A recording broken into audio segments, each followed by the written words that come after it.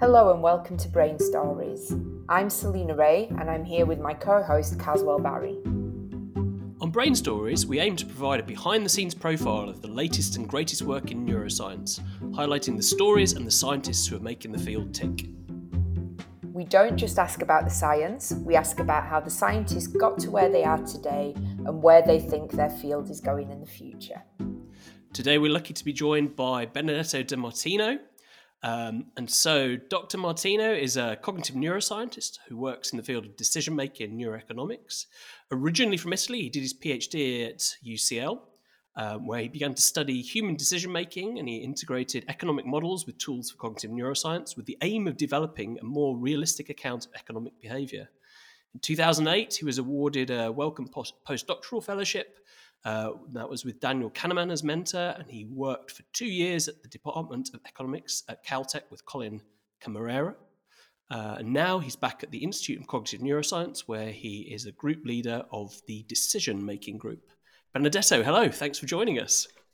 Hello everybody. Thanks for inviting me. It's a pleasure. Fantastic. So we normally start by asking you to sort of give us an overview of what you're working on, or maybe to tell us about how you got into this field, because I know that you've got a story you've been itching to tell us. So I'm going to let you do that first. Yeah. First of all, I think you will immediately detect from my accent, I'm from Italy. And I lived here for 16 years or more, almost 20, and my accent hasn't gone.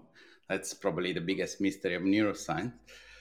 And so when I actually studied molecular biology at the university, my background is quite different, and I've been changing often, and this has always been a constant of my life, my scientific life, always been switching amongst different fields. And eventually I landed my PhD in human cognitive neuroscience at Quiz Square, where as often happens with the PhD, you just end up in a topic that you haven't really thought massively about. So I remember at the time studying attention. I wasn't really interested much in this topic. And I remember one summer watching the movie with the Beautiful Mind, that was the biography of John Nash, and being very fascinated by the story. Very nice movie. I mean, I won't spoil it, but there are some nice surprises in that movie. That is the story of this mathematician that eventually got the Nobel Prize for Economics. So then after that, I just read his biography. And while I was on I have the tendency of going into rabbit hole. When I found something was interesting, I start to look more and more. And I went on the website of the Nobel Academy, and I kind of bumped in the biography of Daniel Kahneman, that because of my study, I didn't know who he was, and ended up to be a psychologist that won a Nobel Prize for Economics. So that was very interesting and fascinating. And then I discovered this phenomenon of the framing effect, and I realized there was a very common effect, is the fact that often just reframing an option, it completely changed the decision in a very systematic way. And because it was so common, I was really surprised. Could you give us an example of that, just for people who don't know what it is? Yeah, I mean, I can give you many examples, but the one I like often to do is imagine that you are on a diet and you go to the supermarket and you see, some meat, and they say 70% fat-free. That sounds very appealing, that piece of meat. But if you were reading 30% full fat, you probably decided don't buy it. It's very remarkable. And the fact that the human, and I mean, this example is very toy one, but there are a systematic aspect in this decision, in the sense that often when options are framed in a positive gain, in a gain domain, people tend to be what they call the risk adverse. And then when it's frame the same option in a negative domain, people start to be risk seeking. So the interesting things it is happen is very systematic, and it seems to affect everybody. And no matter how expert you are, the fascinating things that they prove, they also medical doctor with many years of experience, if a patient case was described in odds of mortality, they were making one decision. If it was described in odds of survival rate, was making a very different decision. So I decided to study that, the neural basis of that, and there was one situation in which my supervisor wasn't very happy. I was gonna move from, so he told me I could do that in my free time. And if you have done a PhD, you realize there isn't much free time there. But nevertheless, I was so fascinated by this topic that I threw myself into it, and I threw myself with the naiveness of somebody that doesn't know anything. And probably that helped me because those framing effects have always been studied between subjects. Means you ask one group one question, one group another question. And they thought if you ask, but that are not really good to study fMRI, because for fMRI we need an effect that we call within subject. So it means asking the same question to one person over and over again. And because we need data, we need to repeat these questions so many times that everybody in the field, they knew the topic better than me. They knew that wouldn't be possible. If you keep asking the same question, people would realize. And because I was kind of naive, I just come up with a different way to ask this question. And the story goes that we published this paper. It was one of these studies. It was fantastic, in which you predict some things. We predict the involvement of amygdala in this effect, and I can explain and elaborate more at the end. But we found exactly what we were predicting. Things almost never happen in science. And then we wrote a report, we published it, and as I told you, I watched the movie in summer. By spring of the year after, was published in a very large journal.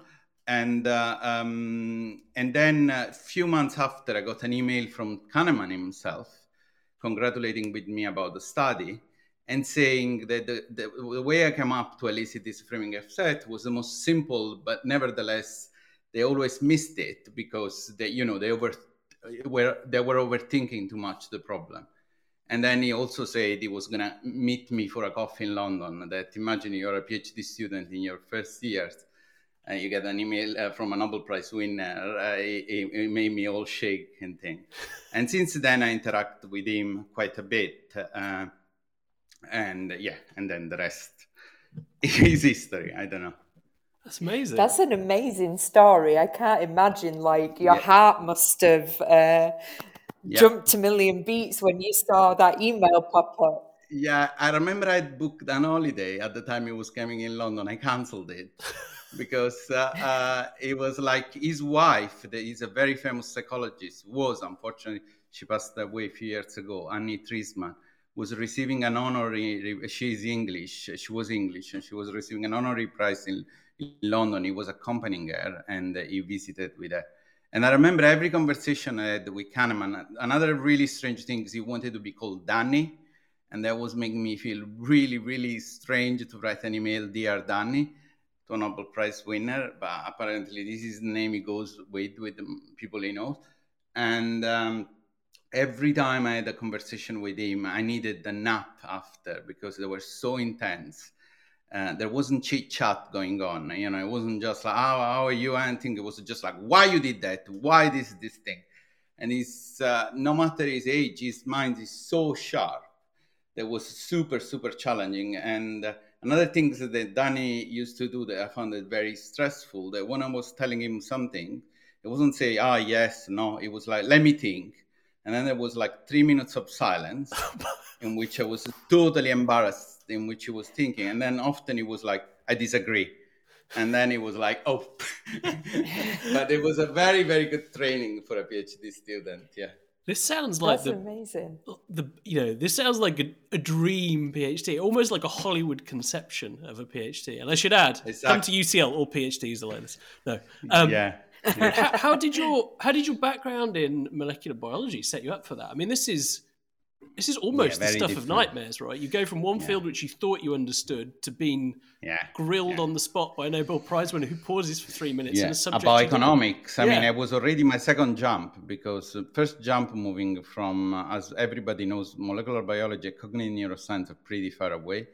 And then from cognitive neuroscience to economics, and I never took a course of psychologist. I mean, one thing that made me feel better when I think I've read in an interview of Kahneman, he never took a single class of economics economics, and he got a Nobel Prize in economics. So this is something that make, for the student that are listening to us, is really important. Don't get too much yourself stuck into a box because you have done certain things. You need to do those other things.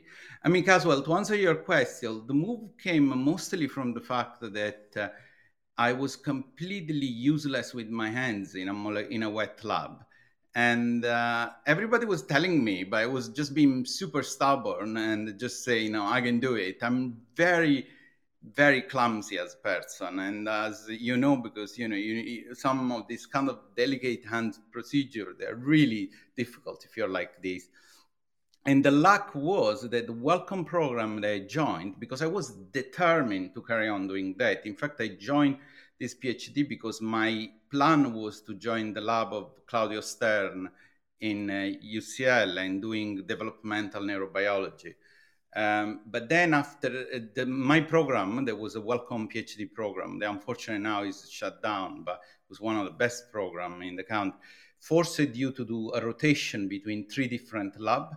And they were forcing you that the lab shouldn't overlapping in team. So I put one rotation in this cognitive lab, mostly because I thought it was so different. It was fun for 3 months to see. And then I realized after being 3 months in Claudio lab, that was great, but I was spending all my night opening like chicken eggs and breaking yolk and with my clumsy hand. I mean, I actually have done a little stand-up comedy in which I talk about that. There are a few funny stories there as well. It reminds me of a story of another Nobel Prize winner. People who joined John O'Keefe's lab, allegedly at one point, he would ask them to stand there with their hand flat and look to see if it shook. And if they did, he was like, "You'll never be able to make tetrodes." Yeah, but that's is one thing that I think there is a lesson in there. And the lesson in there is you can't be good at everything. And sometimes you need to negotiate between what you like and your ability. I think I would have been a very unsuccessful and frustrated PhD student in a molecular biology lab. While when I switched to the things, I was much more happy. And so I think one important lesson here is when you're young, look yourself in the mirror and trying to negotiate what you like and what things you're good at it. Because there are some things you might be more better at it, and you should work on those one as well. I mean, it doesn't mean you don't need to improve things you're not good at it, but there is no point of being massively stubborn on something. And the economics actually came to the fact that deeply down in me, there was always the feeling that I wanted to do humanities with the scientific tools. And that was really my biggest, since I was in high school, I was a very pretentious young boy reading philosophy and things. At the time, I wasn't very good at maths because I found that the way they teach maths is extremely boring. It was just like puzzle, like doing exercise. But I really liked the big question, but also I liked the rigor of science to address this big question. And I could find in this combination that I could investigate the question that matter for society, but with some more accurate tool, maybe using scientific method. I think it's a really important lesson. And I think as you've outlined how valuable these schemes are with rotations, because you don't know until you have an opportunity to try it either what you will be good and maybe, where some unexpected talents might lie.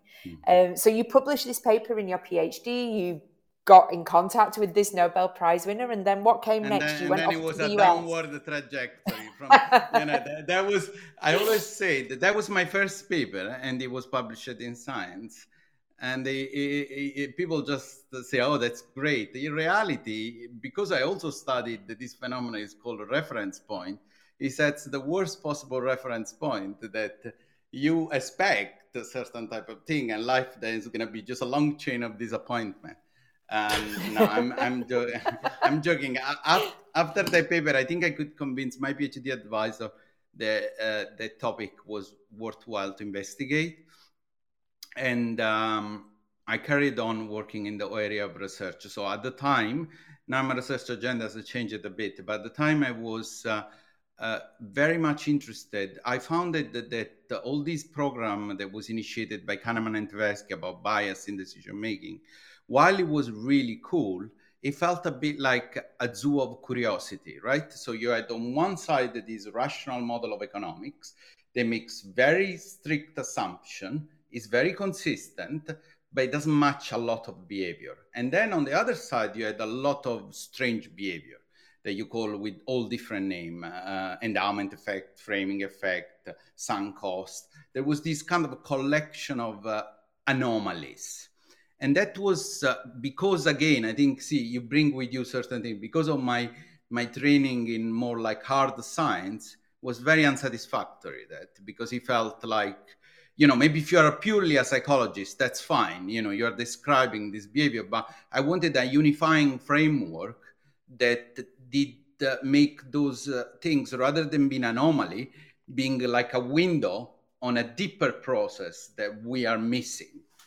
And so my aim there was trying to use this one as a window into, and the main theme was, look, a lot of these things, they looks like a bias because we are putting people in this very strange situation, but the human brain has evolved to solve other type of problem, and this actually is very well optimized for that. So I think if you could just summarize the theme of my research at that time was, look, rather their mistakes are feature of the behavior. It's not just like some kind of like people being stupid and just be not very attentive and just making this mistake. And the neuro is a good support to that, because if you have an entire neural system dedicated and then producing that effect is very unlikely. And then it can also be proven in other way, but that was the idea. So is the implication that things like, so you named a few things like the framing effect, sunk costs, are there beneficial side effects to those then? Is that what you're saying? Like there's a reason why you should stick to something, or? Yeah, very much so. And I think now that we know that, because first, this is, for example, a limitation of economics. That didn't really think that there is multiple value system. There is always, the economics almost feels that there is this kind of, what we call now in neuroscience, a model-based system, and that's everything.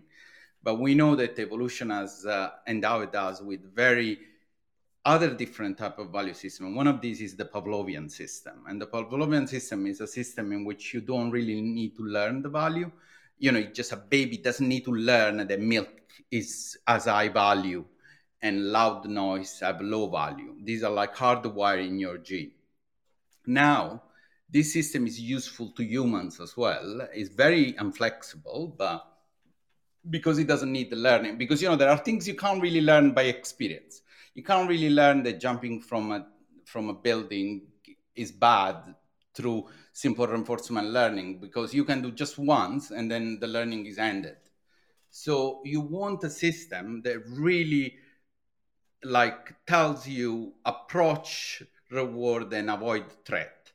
And what we proved with those line of research was that those framing effect comes to the fact that while you are computing a value with all your high-level system, you still have this very basic mechanism of just say, go for a reward and avoid a threat.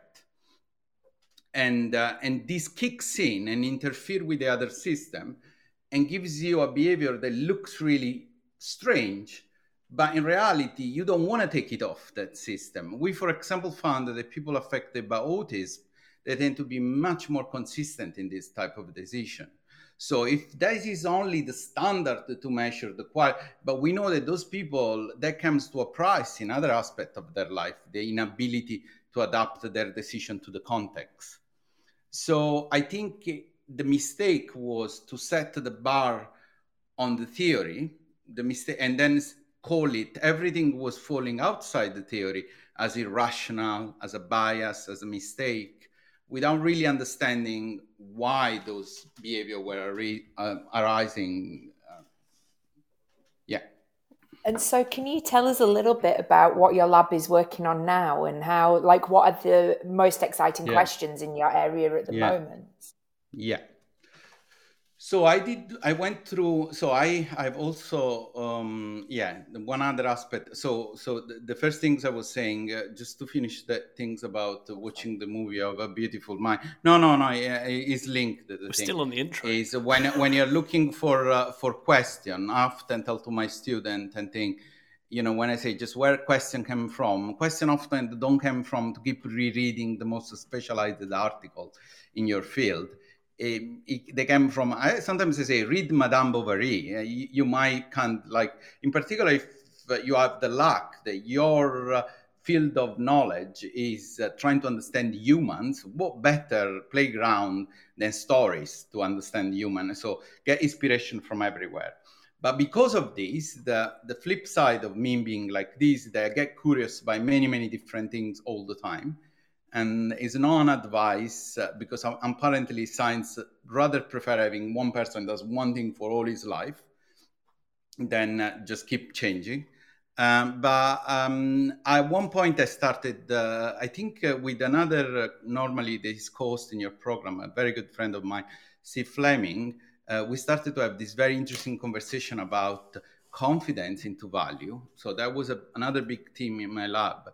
I'd done in collaboration with Steve, that is exceptional, is an exceptional scientist and also an exceptional person to work with. We started to investigate how much of insight you have into this decision process, and that was been a big theme, because we really, from my perspective, from a more economics perspective, and then there's also another things. If you interact with economists, you start to think in a slightly different way. Remember, you're never going to become an expert to everything, but you will have friends that are expert in these things. So when I have a question of economics, I just send an email to Pietro or Andrea. They are two colleagues of mine. They're professor of economics in Princeton and in Bologna, and I just ask their advice and things. And since then, the most recent things has been keeping me awake and thinking a lot about this problem has been a lot of work. We have done quite a lot of work also at the boundary with artificial intelligence. I know it's a topic is dear to Caswell and things. And we got like some grant from Google DeepMind and things to study this fundamental problem that most of these approach are very powerful, but they require that you always give this very simple numerical reward at the end of some things. In order to learn, even this very sophisticated system, they always need to add a number, a point. And I just realized that is in a way happening also in all these experiments we're making. We always have this simple numerical reward that you add at the end of an action. You get 5 points, $3. But this is not, life doesn't have tag or label. So when I make decision in the world, it's not like that just I grab these and they just some things pop up, just you won 10 points, well done. So my question is how we navigate in a world in which we need to learn value, but value is something that got to be constructed by us as well. So there is this idea that something is not. So I felt that the field has been too much focusing in equating value to this hedonic reward. But what I'm actually now interested in understanding is more like value as a concept to achieve a goal. So, for example, is radio, you can't see, but if I have like, I don't know, a telephone as value as a telephone, but imagine I got stuck in this room and I need to break the glass. Now, the value of this phone will be how hard is it in breaking. So I'm very much interested in understanding how this constructive aspect of value happens. That's by no means easy. It's very difficult. And could I ask, and please bear in mind that I'm a molecular neuroscientist, I'm a molecular biologist. I have a steady hand. I did the test as we were talking about it earlier. So forgive me for clumsy phrasing, but how is value shaped by things like risk involved, or how hard you have to work to achieve something of value? Does that factor in? Concept? I mean, it does, but we need to understand before algorithmically, and this is a word that's very important to me, algorithmically, what it is value in the first place. And I think we still are fairly confused about the whole thing. And the reason why I'm saying algorithmically is because I found, again, probably because coming from molecular biology myself and thing, I found one thing when I came into this field very unsatisfactory, when people were saying this region is involved with theory of mind. I always wondered how a neuron that is involved look like. It's like, hello, I'm really involved. So that kind of very superficial type of description felt always incredibly unsatisfactory. There is a region in the brain we all know is involved with value computation. It's called ventromedial prefrontal cortex. But I really would like to know what algorithm they are instantiating those bunch of neuron. And then, as you are saying, into value, value is a very strange object because it's something that doesn't exist outside in the external world, but also you tag the external world with it. And so all these like internal aspects, like your sense of risk and things, they should contribute to it. I often do an example in my lecture. I show a painting, asking how people value their painting. And often it's a nice painting with a mom with a little baby. And, quite a lot, few people, they think they value it. And then I ask how much you value them if you would sell this painting. And, some people think it will sell for a lot. Others say it's nice, but it might not sell for a lot. And then I show that painting was painted by Adolf Hitler. And then just giving this little bit of information, there is a gigantic remapping of this value. Now, that painting, first, doesn't seem so cute anymore. And second, you realize they will sell for a fortune. So that's one aspect of value that doesn't seem to be in any other domain of neuroscience, in which a teensy bit of information can completely rearrange it. In perception, everything is much more stable. You can't really rearrange gigantically a perceptual representation as you can do with a value representation. I've heard you, and so I imagine something that's related to this thing I've heard you talk about before, because I've heard you talk about sort of economic bubbles and how you can even, as in things where you've got like, the famous tulip bulbs, where the value of tulip bulbs just went up because more people wanted them, and there was almost sort of a self-fulfilling or a feedback cycle of some sort. Yeah. Is that true? Is that something you can? Is that something we measure can and quantify? Yeah, I think that's a good example, and it didn't come to me before. I think it's also a good example to the question that one of you were asking me about the fact that there could be advantages to some things. So there is this phenomenon, then Caswell said, that is happening over and over again in financial market. Then suddenly an asset got crazily, and the reason why we talk about tulip bubble, because it was one of the first examples that was recorded, that were on record. And they got to a point that the tulip bulb was the value of an house in Amsterdam. It was a specific type of tulip bulb, not everybody, every tulip bulb. But and then in matter of a few weeks, the price collapsed. And then as keeping going on with house bubble and so on. And recently, we still don't know. The problem is, take Bitcoin. People ask me, is Bitcoin a bubble? The problem is with bubble, you don't know they are bubble until they crash. Because things could be genuinely have changed value, right? Electricity couldn't be a bubble because we all need electricity. So the value of electricity has gone up and is for a good reason. Same thing with computer. So Bitcoin could be a bubble, could not be a bubble if it's going to be the currency that replaces everything.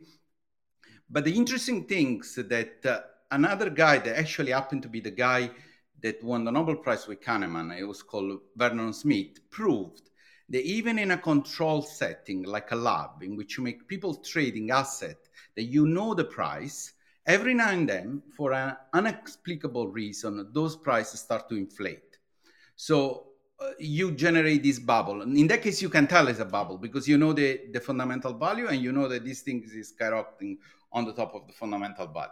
So we did an experiment. It was one of the most difficult and tedious experiments I ever made, and I will never made it again, to trying to just test what was happening in the head of people when they were trading in this bubble context. And our main finding was, first, yes, there was an inflation of value representation. But the cool things was that we found a very interesting behavioral correlation that we would never have found it without the neural link. So this is also another good point. Often, in order to understand a purely behavioral mechanism, the neural signal can actually point you in the right direction.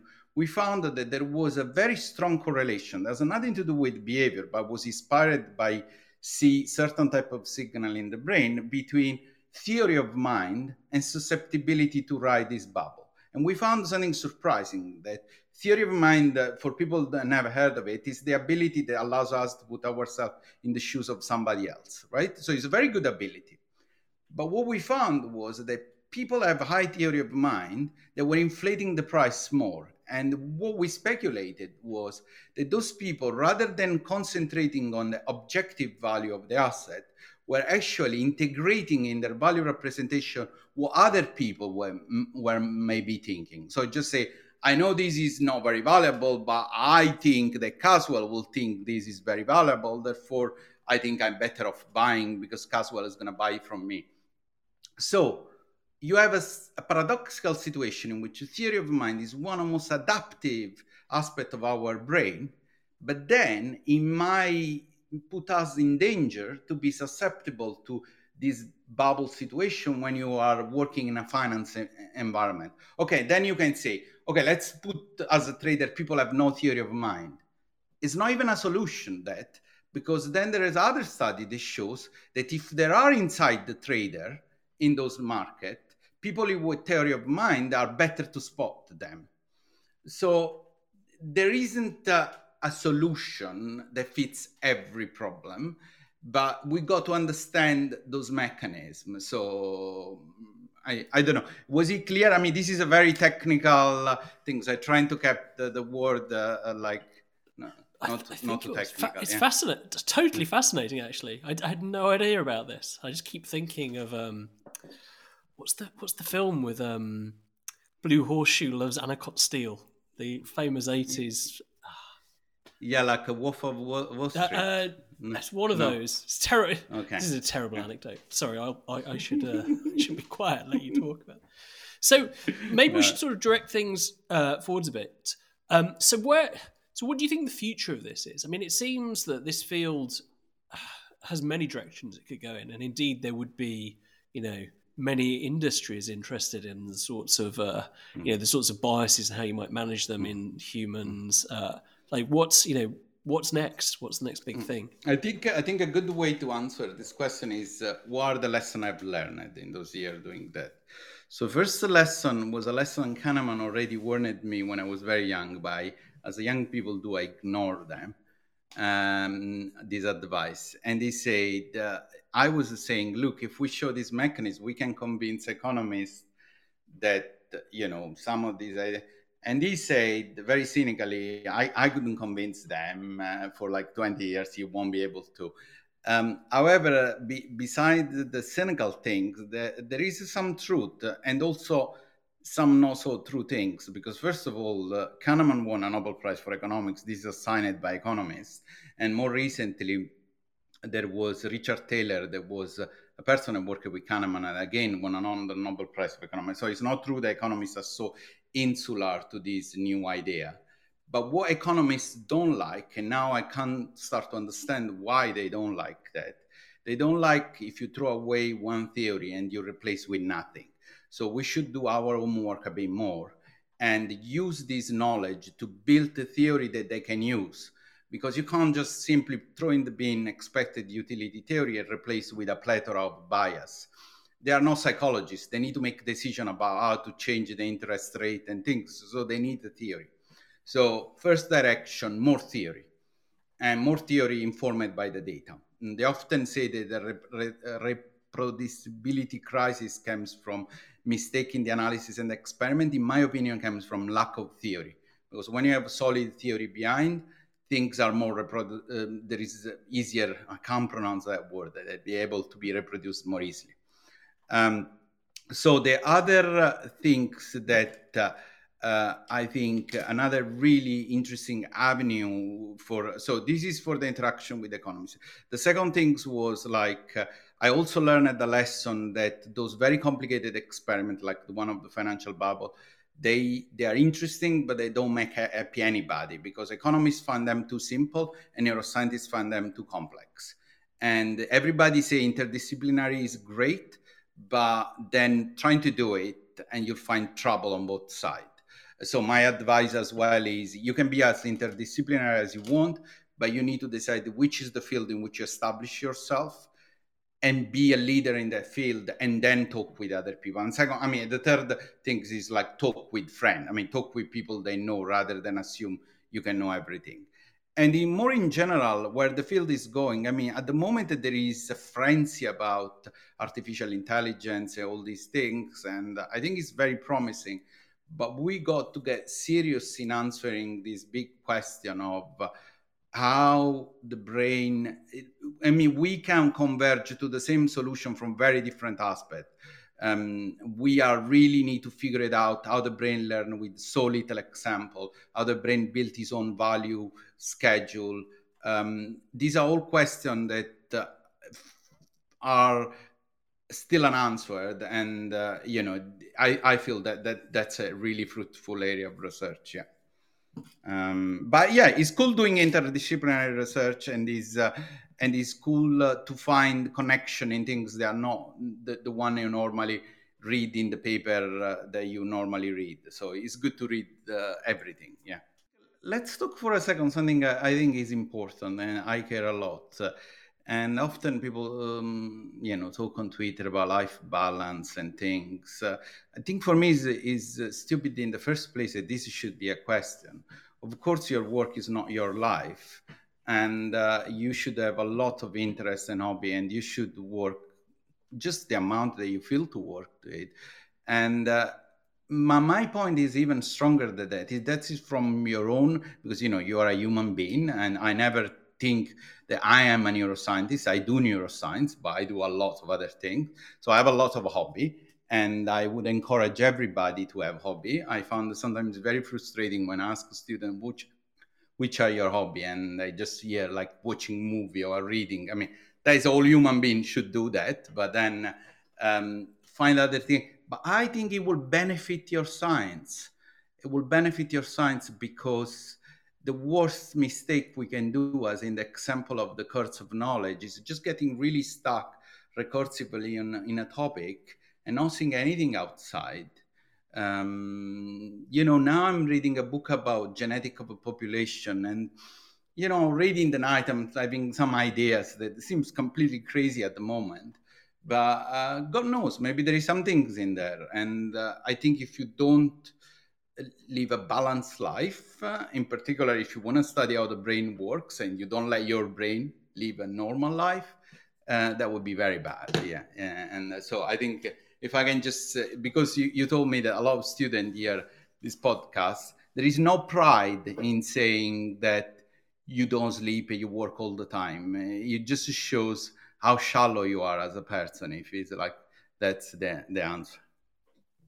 I love that. I think that's actually, of all the episodes we've recorded, this has been one of the most inspiring, just hearing how your career is shaped and actually the willingness to admit when something that you really thought you wanted to do was not right, the ability to be flexible. And I completely agree that life is too short to work the whole time. Let's enjoy all of it and everything that life has to offer. So thank you so much for joining us. We're almost at the end of the interview now, but we have one question that we ask all of our guests, which is, could you tell us your favorite fact about the brain, or something unusual about the brain that you find really fascinating?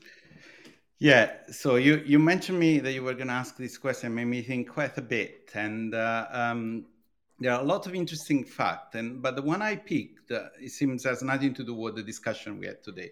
One thing that really was always kind of a puzzle me is this fact that we didn't have time to talk about that, but we really believe in neuroscience that the brain is a Bayesian machine. That means they integrate multiple evidence and multiple beliefs and update according to their uncertainty and so on. If you never heard about that, it's a fascinating thing. You should definitely go and check it out. But then there was always some things that always bothered me. and the fact that when you're looking at this bistable perception, you might have seen those one in which could be a rabbit and a duck. It seems your brain is incapable to maintain those beliefs together. That goes completely against the idea that, you maintain beliefs and update them. It seems your brain instead is much, much more somebody that does hypothesis testing. The fact that the brain is so powerful, so flexible, is so everything, and then it can only entertain one hypothesis at the time about the world. To me, it's fascinating. I don't know why. I can easily imagine a machine that can entertain more than one hypothesis at a time, but I don't understand what is this big constraint that stuck our brain to live in one single hypothesis at the time. And the fact that we know it doesn't help at all. And in a way, this is linked with those bias, because also in those high-level cognitive bias, the fact you know that you have a framing effect, it doesn't protect you from having it. And it feels the same things. The fact you know that there is a rabbit doesn't allow you to see it.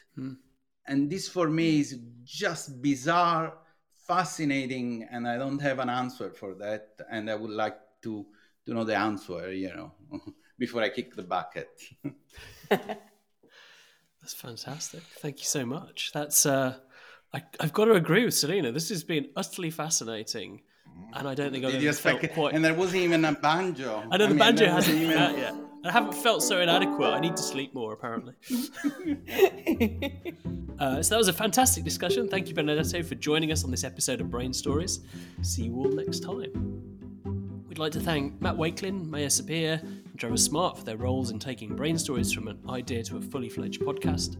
Follow us on Twitter at UCL Brain Stories for updates and information about the exciting forthcoming episodes.